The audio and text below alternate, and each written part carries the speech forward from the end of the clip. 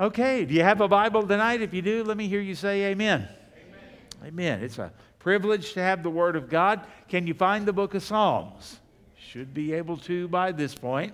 I ought to open there and find 107, Psalm 107. And we'll take another section of this. This has been a great psalm, by the way. And we'll go down to verse 23 and go all the way to verse 32. So if you'll go ahead and turn there, and let's think about all we have learned out of this psalm about remembering the Lord, worshiping the Lord, giving thanks to the Lord. And we're going to, as he's taken us kind of through Israel's history and reminded us of, what led them up, all of the sin that led them up to the exile, the horrors of the exile in Babylon, the imprisonment and the burden and all of that, how life was so horrible. And then they cried out to the Lord, and what did the Lord do?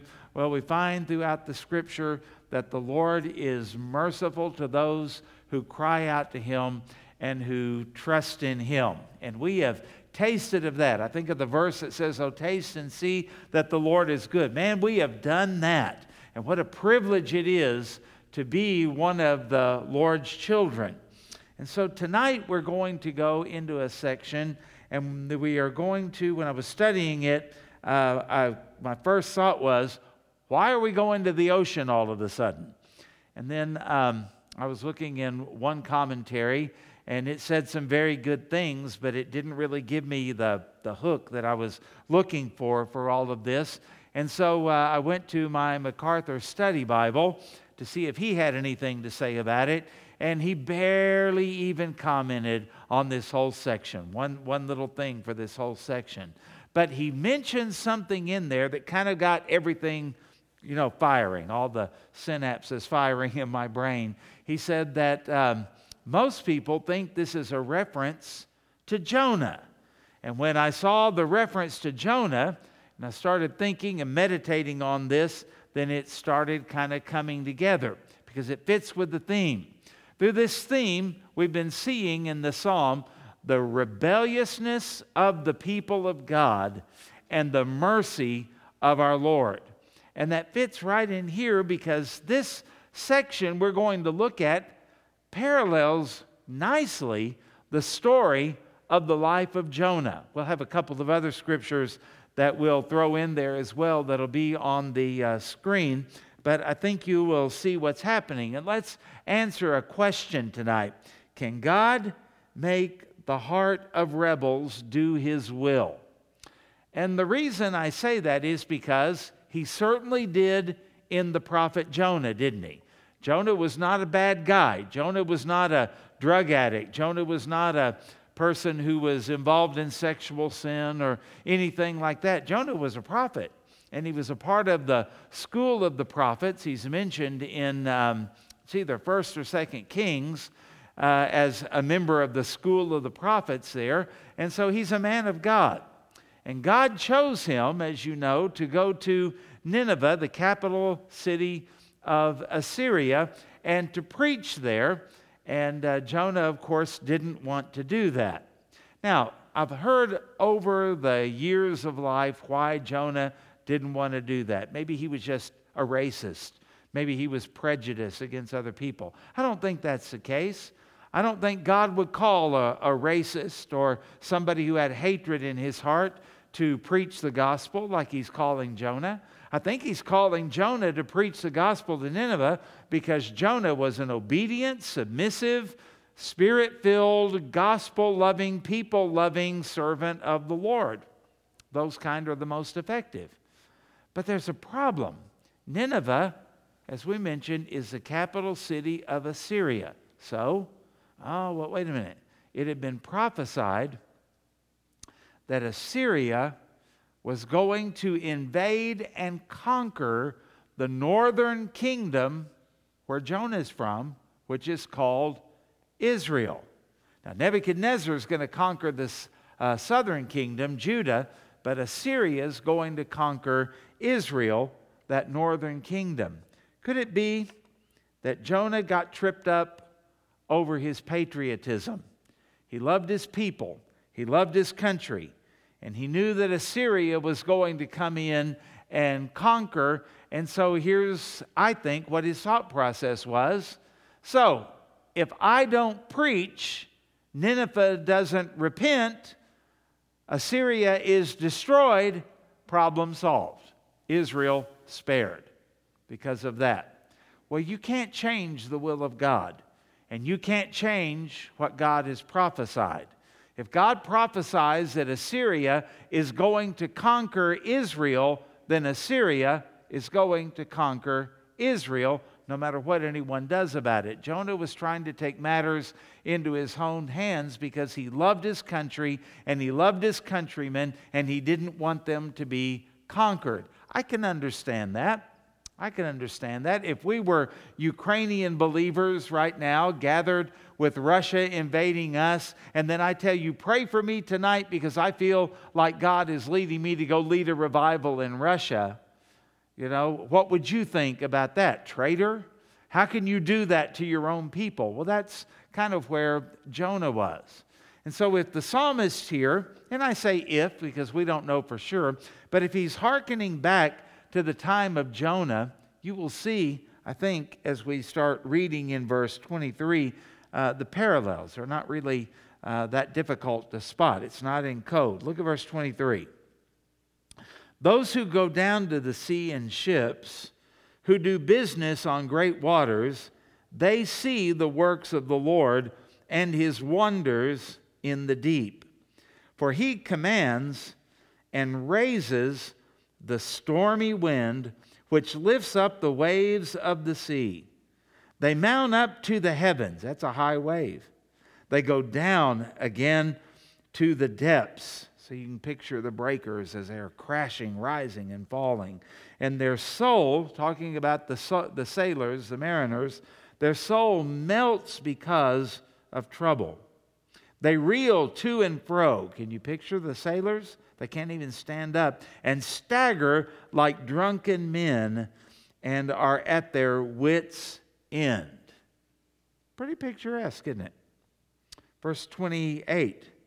Then they cry to the Lord in their trouble, and he brings them out of their distresses.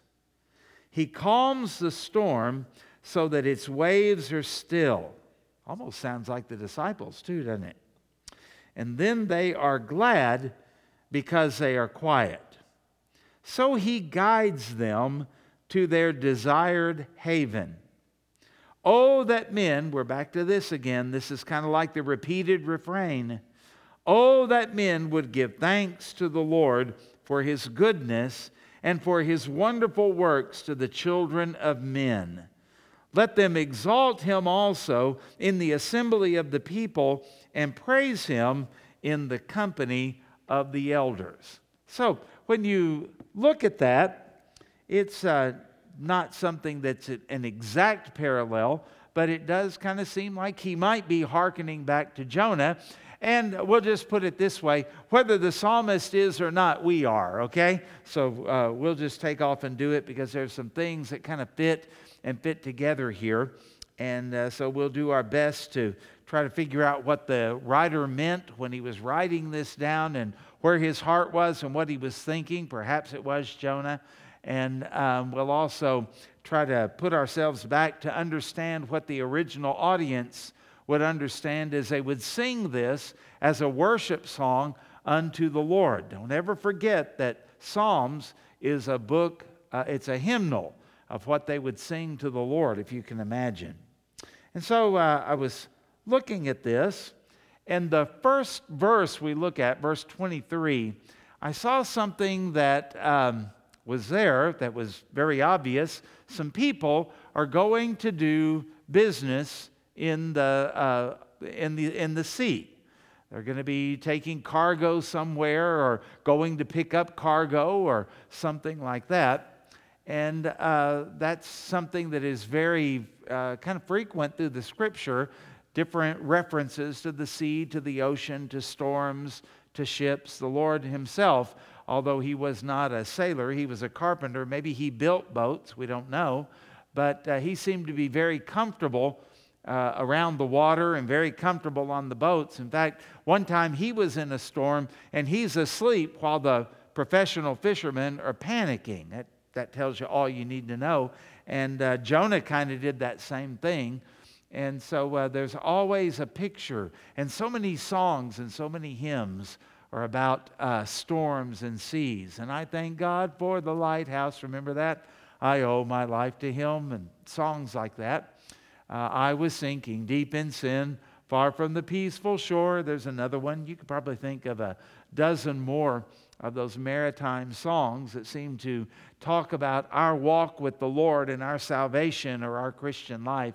Sometimes it's like a stormy sea, isn't it? Even after we get saved. It's not the end of the storms. It's not the end of being on the ship and being tossed about by every wind and wave. That happens to all of us. Even the song, It Is Well With My Soul, was written by a man, Horatio Spafford, who his wife and his children, he had put on a ship, and the ship got in a storm and it sank, and he lost his wife and his children. So he boarded another ship and had an arrangement with the captain, and one night he heard a knock at his door. He opens the door and the sailor said, "This is the place." And he went out and he looked down into the darkness of those waters where his wife, the waters where his wife and his children were buried at sea. And he wrote, "When peace like a river attendeth my way, when sorrows like," here it is, "sea billows roll." And there he was on the sea in a boat when he wrote that song. So many things that we think of when we think about the storms of life. And so on one hand, I could see the psalmist just simply saying, this is a metaphor for life. But at the same time, as he has been doing a history of Israel, perhaps he is continuing with all of that. And as I thought about that first verse that we looked at, it came to my mind, the Word of God should cause us to think about the will of God. The two things should come together. What is the will of God for your life? What is the will of God for my life?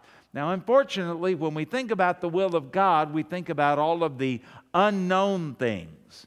Who should I marry? What kind of business should I be involved in? What kind of car should I buy? All of those kind of things. What should I invest in? What is the future going to be? And we try to treat God like He's that magic 8-ball thing that we can ask questions to, and He's not. But we forget about the things that the Bible tells us very clearly that are the will of God. John MacArthur has a fantastic sermon on that, and it's called, if I remember right, it's called Found the Will of God. And all he does is take the verses of Scripture that call themselves the will of God and look at that. And he basically says, if you do all of those things, do whatever you want, because your mind is lined up with the Lord, your heart is lined up with the Lord. And the main thing is not to find out what it is in these mysterious things, what the Lord wants us to do, but what do we find out in what He has revealed, and are we doing those things? Okay? Got the brain to firing up a little bit, because when the psalmist writes about these people going out into the sea, verse 23, those who go down to the sea in ships, who do business in great waters, there's one thing that I didn't notice in there. There's no indication that they were led by the Lord. There's no indication that they were in the will of God, that they were following the will of God. The way it is written seems to indicate that they just came to a point where they said, hey, let's go do this. Kind of like Peter after the crucifixion, when he is kind of distraught about things, and he said, I go fishing. And several of the disciples went with him. It was kind of a willy-nilly type decision, and that's kind of what this feels like to me. And then that made me think of a verse of Scripture. You remember this in James 4:13? Come now, you who say, today or tomorrow we will go to such and such a city, spend a year there, buy and sell, and make a profit. Now listen to what James has to say about that. Whereas you do not know what will happen tomorrow. For what is your life? It is even a vapor that appears for a little time and then vanishes away. Instead, you ought to say, if the Lord wills, we shall live and do this or that. But now you boast in your arrogance. What were they boasting about? That they have got time, that they have a tomorrow. And nobody knows that, James says. And so your boasting is arrogance, and all such boasting is evil. Therefore, to him who knows to do good and does not do it, to him it is sin. Boy, how quick we are to just take off on life and to do our plans and our dreams or our, what would we call it now? Oh, our bucket list. And we don't take any consideration as to whether it's the will of God or not. And we forget that in the book of Proverbs it says there's a way that seems right to a man. Feels good, it makes sense, we've got the money for it, we've got the time for it, why not? Okay? But the end thereof are the ways of, one verse says death, another says destruction. And why is that? Because your life is precarious and it is very fragile when you don't take into consideration the will of God. And we are so bad about making our plans without even considering whether God... And I think probably most of us kind of have the idea, well, why wouldn't God want me to do that? It's not really the right question, is it? We ought to be asking, what is the will of God? Why would God want me to do this? How does God get the most glory out of my life through this? Now, when you go to Jonah and you go to that first chapter, we're told that Jonah, the prophet, the Lord said, go to Nineveh and preach for me there. And that seems like an easy enough thing. But when you factor in all that Jonah is thinking, the Assyrians are going to destroy my nation and my people, and Nineveh is the capital city. I don't really want them to be spared. And it says in Jonah 1 verse 3, but Jonah rose to flee to Tarshish from the presence of the Lord. You ever tried to run from an omnipresent God? The Bible goes on to say he went down to Joppa and he found a ship going to Tarshish. And so he paid the fare. Boy, did he ever pay the fare. And he went down into it and to go with them to Tarshish, away from the presence of the Lord. Mentioned in there twice. And as you know, that when in the Old Testament, when something is repeated, that's like enlarging the font and putting it in bold print. That's what Jonah was trying to do. He thought he could do what he wanted to do, when he wanted to do it, where he wanted to do it, and that God wouldn't have anything to say about it. You know, sometimes we kind of think that God is sort of limited, and Jonah found out that God is unlimited. He's ever present. He's ever powerful, right? And we think about this God, the futility and the foolishness of trying to run from the presence of God, that David in one of his Psalms says, where can I flee from your presence? And that's what Jonah found out. You can't. You can't get away from God. And so Jonah was completely discounting the will of God. He was doing what seemed right to him, and so he does what the psalmist says. He takes off to the sea, gets on a cargo ship, and, what's the big deal? Well, the Word of God should always guide us into the will of God. And Jonah was disobeying the Word of God. Go to Nineveh? Nope. Go into Tarshish, and I'll run and I'll flee from the presence of the Lord. I wonder if he left at night thinking maybe that God couldn't see him. I wonder if he wore different clothes or took a different route. I wonder just what he did People do some strange things when they try to sneak away from the Lord and try to cover up their life. So do you make provision from the Word of God to figure out what the will of God is for your life? That's why it's important to be in church. That's why it's important to be in Sunday school. That's why it's important even more to listen when somebody is preaching or teaching you. That's why it's important to have a quiet time and read the Bible for yourself, but it's even more important to obey. And that's why in the New Testament it says we're not to be just hearers of the Word, but we are to be doers of the Word. Why? The Word reveals the will. And so the Word of God should cause us to always think about the will of God. Didn't happen with Jonah. Didn't happen with ancient Israel so many times. They would hear the Word of God and they would affirm it, all that the Lord says we will do, and then never apply it to everyday life. That's why they ended up with a golden calf and so many other problems that you find in the book of Exodus. So that's number one, the Word and the will. The Word guides us into the will of God. It's not just intuition. It's not just gut feelings or anything like that. It's always got to be affirmed by the Word. Number two, the works of God intersect with our foolish desires. Okay? The works of God intersect with our foolish desires. Does God just say, oh, what are you going to do? Boys will be boys. Not much I can do about them. Is that the kind of God that is presented in the Bible? It's not the God that we find in the Scripture. In fact, we find a God that gets very active about things. Verse 24. They see, these people in the ocean, see the works of the Lord and His wonders in the deep. It is kind of fascinating. Sea life and the way all of it works and the tides and everything like that. It is fascinating, but the psalmist has something else in mind. Verse 25.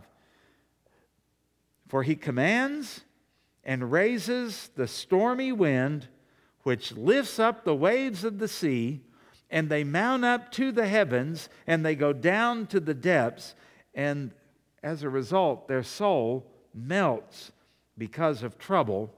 And they reel to and fro and stagger like a drunken man, and are at their wits' end. Boy, the Lord can drive you crazy, can't He? The Lord can take your feet out from under you. The Lord can make circumstances in life like you have never pictured them, and you are unprepared for them to be.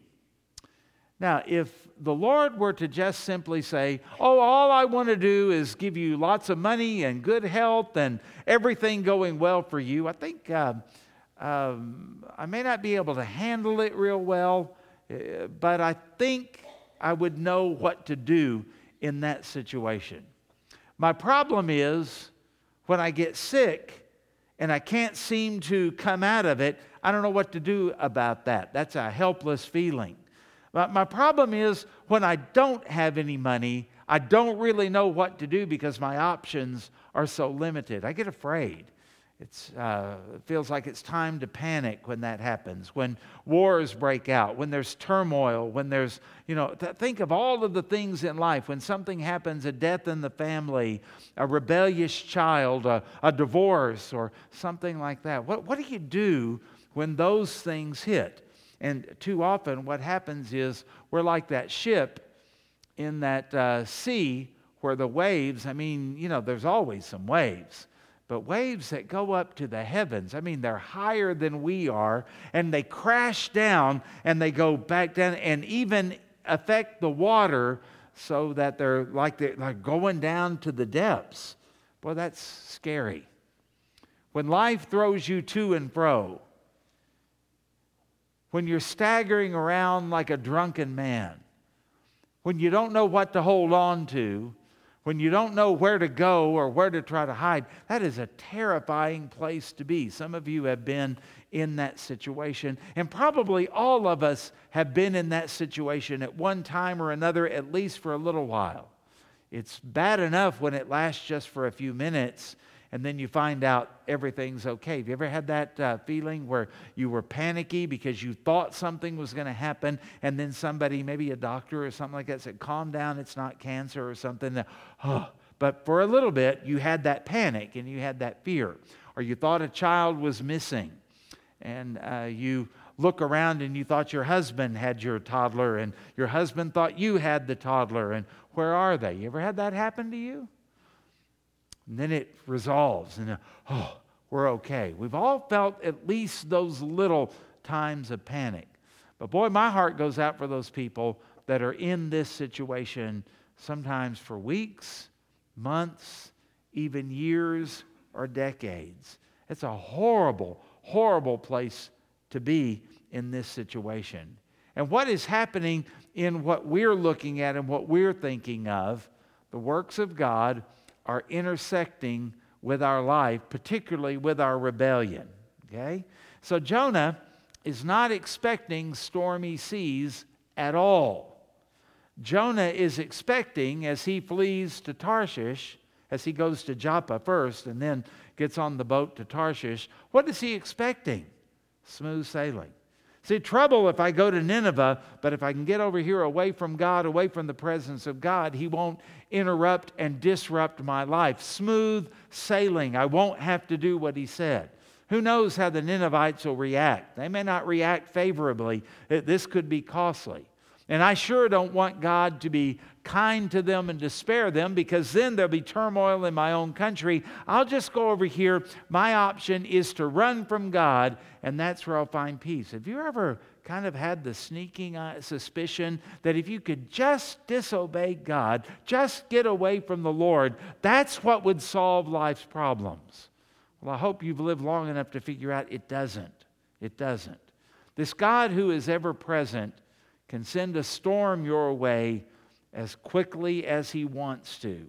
And that's what we find when we see what the psalmist speaks of and also what Jonah goes through. Nahum chapter 1, verse 3, the Lord is slow to anger and great in power, and will not at all acquit the wicked.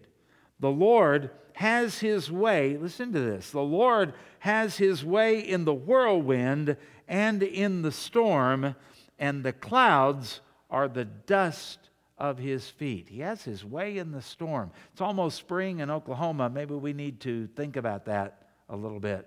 Things don't happen just willy-nilly or because, quote-unquote, Mother Nature says they're going to happen. No, it's under the control of Father God. Okay? Remember that. Remember that. In Isaiah chapter 45, verse 7, this is, if you have a King James Version, it's going to give a poor translation of one of these words and can lead you into some error if you're not careful. Isaiah 45, 7, I form the light and create darkness. I make peace and I create, the King James says, evil. Now that makes it sound like God is the author of sin, and the Bible tells us that He's not. A better word for that than evil, and if you were living in 1611, this would make sense to you, but in 2022, we think of it a little differently. The word is calamity. I create calamity, havoc, those type of things, like the storm. And he says, I, the Lord, do all these things. Well, what happened to Jonah whenever he ran from the Lord? In Jonah chapter 1, verse 4, but the Lord hurled a great wind upon the sea. Notice how active the Lord is in this. Jonah is running from the presence of the Lord, and the Lord says, really? Whew. And there it goes, a storm on the sea. And there was a mighty tempest on the sea, so that the ship threatened to break up. Then the mariners were afraid, and each cried out to his God, and they hurled the cargo that was in the ship into the sea to lighten it for them. But Jonah had gone down into the inner part of the ship and had lain down and was fast asleep. Backslidden prophets are tired all the time, I guess. So the captain came and said to him, what do you mean, you sleeper? Arise, Call out to your God. Perhaps the God will give a thought to us that we may not perish. And they said to one another, Come, let us cast lots, that we may know on whose account this evil, this calamity has come upon us. So they cast lots, and the lot fell on Jonah. Oh, Jonah's in a predicament. And what did he think he was going to do? Going to get away from God, but the work of God intersected with his life. You ever had that happen to you? You ever thought you could get away with it? You ever thought you watched somebody else? Well, nothing happened to them, so I'll try it. And then it seemed like everything fell apart in your life. You know, the Lord, His works will intersect with our stubborn rebelliousness, won't it? You'll run right into Him when you're running away from Him, because you can't run away from an omnipresent God. Okay? Let's move on. Thirdly, the ways of God can change our stubborn minds. Boy, we can be stubborn. Oh, we can be stubborn. The people of Israel were so stubborn. Jonah was so stubborn. So many other people were stubborn. I'm a stubborn person. I make up my mind, this is what I want to do, and then I get to the point of saying, this is what I'm going to do, and nothing is going to stop me. We've all kind of been there. Well, God has ways. God has ways. Verse 28, then they cry out to the Lord. Well, now that's a change, isn't it? Before they were fine. Before they were making it on their own. Before they were handling everything. Got it, Lord, I don't need you. I'll run from your presence. But now, after the works of God have shown up, I need Him desperately. He's the only hope that I have. Then they cried to the Lord in their trouble, and He brings them out of their distresses. He calms the storm so that its waves are still, and then they are glad because they are quiet. So He guides them into their desired haven. When I think about this, I think about the ways of God. How is it that God works? Well, here it is basically. If you repent, He's gracious. If you don't, you're going to suffer the consequences. Tell the lost world that. If you repent, you'll find God is gracious, and He'll save whosoever will may come. If you're not, you're going to face Him one day as your judge. But believers, we need to understand this as well. The discipline of God is a sign of God's love. And He knows how to stir things up, but He always works the same way. If we confess our sins, He's faithful and just to forgive us and cleanse us from all unrighteousness, right? And we are to not despise the chastening of the Lord, Hebrews chapter 12 says. Because afterwards, it's grievous at one point, but afterwards it yields the peaceable fruits of righteousness. NIV says a harvest of righteousness. I like that. God doesn't spank you just because He's angry. He does it because He wants a harvest of righteousness out of your life. He's training you. He's disciplining you. He's always worked that way. Repent, and you're on the right track, and you'll get grace and mercy. Don't repent, you're just going to get more of the same. That's what Jonah had to face up with.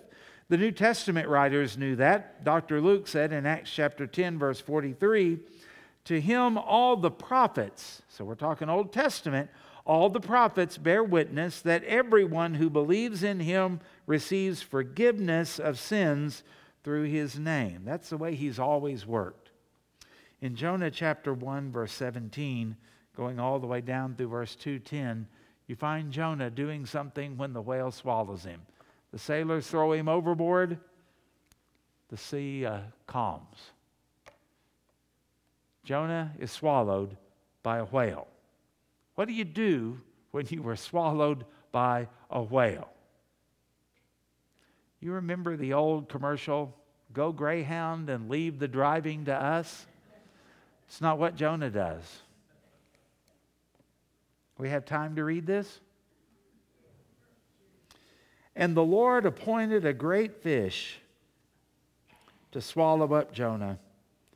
And Jonah was in the belly of the fish 3 days and 3 nights. Then Jonah prayed to the Lord his God from the belly of the fish, saying, I called out to the Lord out of my distress, and he answered me.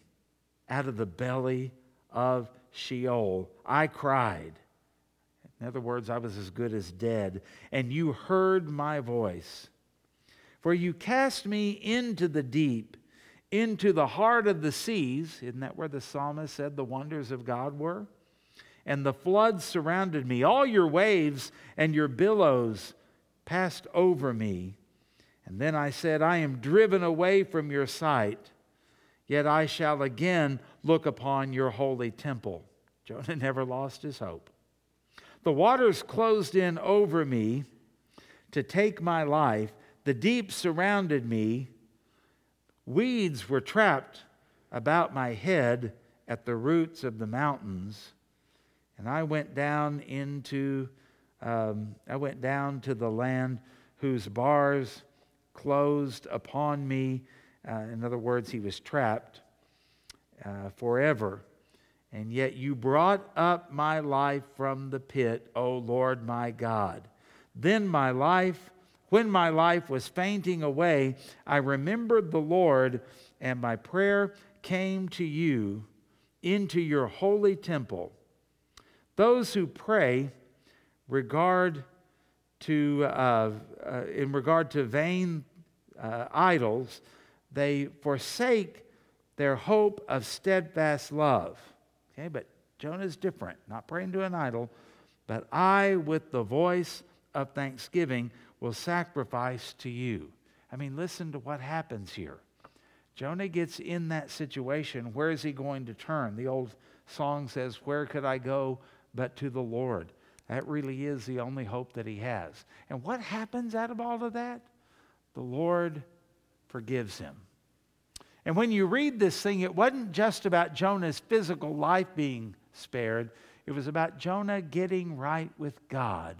And Jonah says, in the belly of the whale, guess what happened? This backslidden prophet got right with God.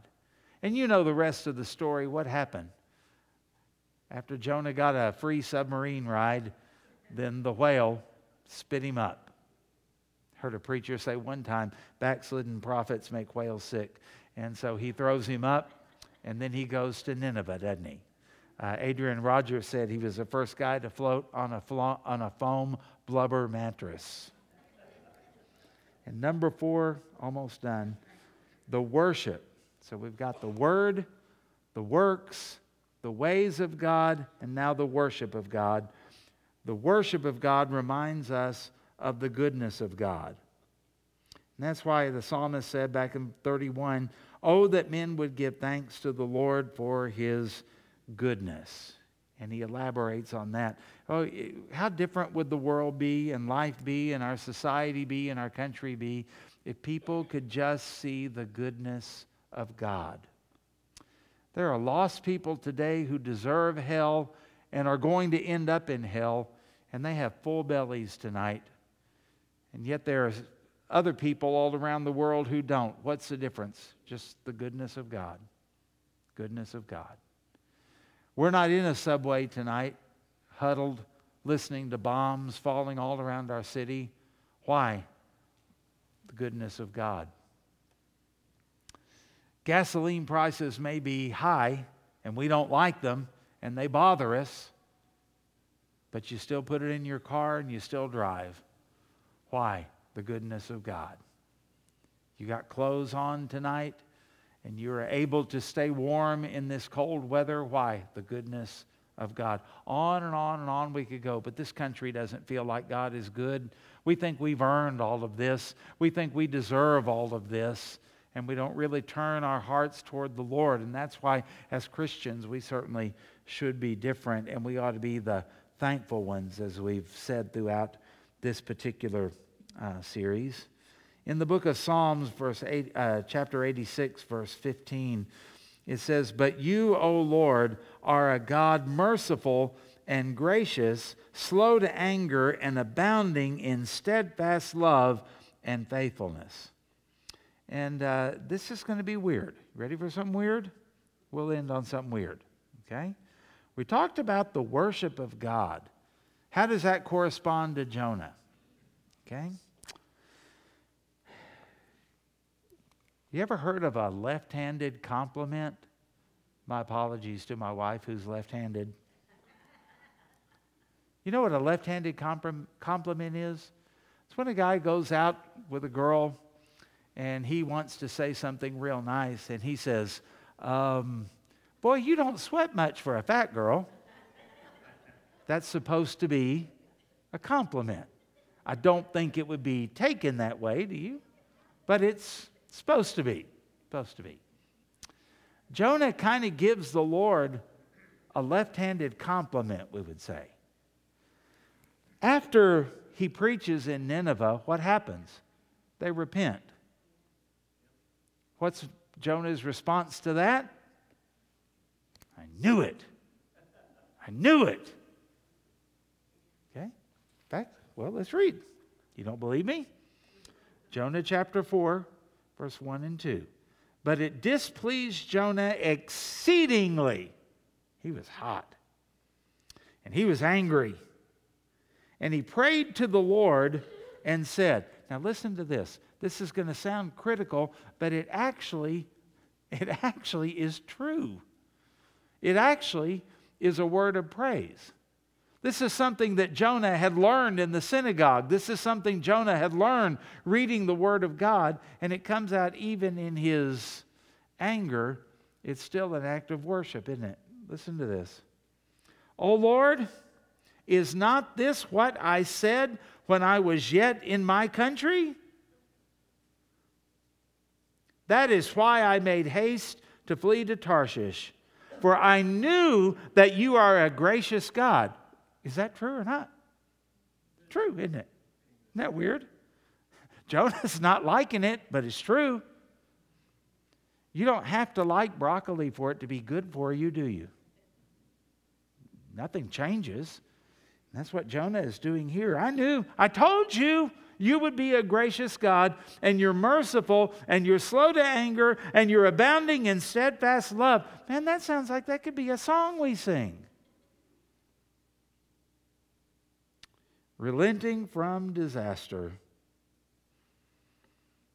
Jonah's just going, I knew you'd forgive them. I knew you wouldn't destroy them. I knew you'd keep your word because this is what I know about you, and I knew you would do that regardless of what I did. You know, in a backwards way, Jonah was affirming everything we know about God. Isn't that interesting? And so when you think about a rebel, whether it's you, one of your children, a spouse, or something like that, I want you to think about this. Pray for them to be confronted by the truth of the Word of God. Pray that their life would be intersected by the works of God. Boy, God can wreak havoc in somebody's life if that's the only way that they'll turn to Him. Boy, He can tear things up and intersect in their life. You think you don't need me? You think you're running from me? Watch this. Just like He did with Jonah. Think about the ways of God. Our God is a God who forgives even the worst and the vilest of rebels. Because if you repent, He'll forgive. If you continue, then you're going to face judgment. Those are the ways of God. It's clear from beginning to the end of the Scripture. That's the ways of God. And then ask the Lord to make them into a worshiper of God. To come and to know the God of the Bible, the all-present, all-knowing, ever-powerful God. To know this kind, generous, gracious, merciful. Because what's interesting to me is Jonah was ticked off about the very thing that guaranteed his salvation. The promises and the nature and the character of God. And he gets mad when God acts like that towards somebody else. You're not supposed to do that for somebody else. How selfish and how jealous. And what in the world was this prophet trying to do? You see, Jonah, throughout this thing and what we read as we parallel it through the Psalms, he was trying to change the heart of God, and that's a losing proposition. I'll say that to you. You cannot change the heart, the mind, the will, the plan, the purpose, the word, and the prophecies of God. You can't do it. Can't do it. If God decrees for America to fall in May of this year, you won't stop it. I won't stop it. It's going to happen. Now, see, on one hand, that makes us go, oh, no. But it shouldn't. Because it ought to make us think, well, if he's true about that, he's also going to keep his word about John 3:16, isn't he? He's also going to keep his word in the good things that he has promised to us. So, let out a sigh of relief. You're going to be okay. Your God is going to take care of you in the midst of the storms that we may go through. And so Jonah, let's not be like him, willing to take and partake of the mercy and the grace of God. Oh, isn't this good? Oh, isn't this sweet? Oh, praise the Lord. Oh, this is wonderful. Okay, now give it to somebody else. Nope. And Christians do that every single day. And then we have the audacity to wonder where God is and to wonder why he's not working, wonder where the fruit of the Spirit is in our life. Hey, listen, folks, just repent and start obeying God. Have a heart that is yielded to him, and don't be like Jonah and don't be like ancient Israel. And so when you find something in the Word of God, just obey it. When the works of God confront your life, surrender and submit to them. Don't be stubborn. And remember the ways of God. He forgives sinners like us, and he's kind to sinners like us. And then worship him, because he is worthy of our praise, even when we've blown it, even when we are so far away from where we ought to be. He knows. He knows. But it does us good to remember who God is, even if it's in kind of a backward way like Jonah. So when I look at that kind of thing, I'm really kind of surprised my parents maybe didn't name me Jonah instead of Greg. Because you know what? I see a lot of me in him. But at the same time, I think we could be Jonah Baptist Church, couldn't we? Because I see a lot of him in all of us. But here's the good news. It's not about the Jonah in us. It's about the mercy and the grace that's in our God. Praise his holy name. And all God's people said, Amen. Amen. Father, tonight, when we think about all of these things that go on in life, some things happen just because it's your will. And just like Jesus being in the boat in the storm, that wasn't because of any of his sin at all. But sometimes the storms come up because we're like Jonah. We're running. We're trying to go our way, trying to do our will, trying to change your mind, trying to get away from the presence of God. And oh, we'd never say that. And yet, when we really examine our heart, that's really what we're trying to do. And so we come to you because we know the ways of God. You're a God who loves to forgive. You're a God who is thrilled to forgive. Every time we sin and confess our sin, and you get to glorify Jesus and his blood that covers our sin and your plan of redemption, and you get to shower mercy and grace upon undeserving sinners like us, you find joy in that. You find gladness in that. And I thank you for that, Lord. I'm sorry that we sin, but I'm so thankful that you're consistent with all of your ways and all of your promises. And even the works you do are designed to bring us back in line with your word and with your will. And so tonight, we'll just say it. You're a God who forgives, and we are the recipients of your forgiveness. You're the God who gives abundant mercy, or we wouldn't be here. You're the God who gives grace. We have far more than we could ever deserve. All this in heaven too. We thank you, Lord, that you are a God that everything he does is good. It's perfect. It's holy. It's righteous. It's never random. It's never without cause. And if we could only understand things from your perspective, we would see that. But, oh Lord, we can't. And I thank you that you know that. You remember our frame. We're dust. And thank you for being so patient, good, and kind to Israel. Thank you for being so good, patient, and kind to Jonah. But, oh Lord, thank you for being good, patient, and kind to us, to me. Praise your holy name. We give you thanks. In Jesus' name we pray. Amen. Amen. Well, take your newsletter.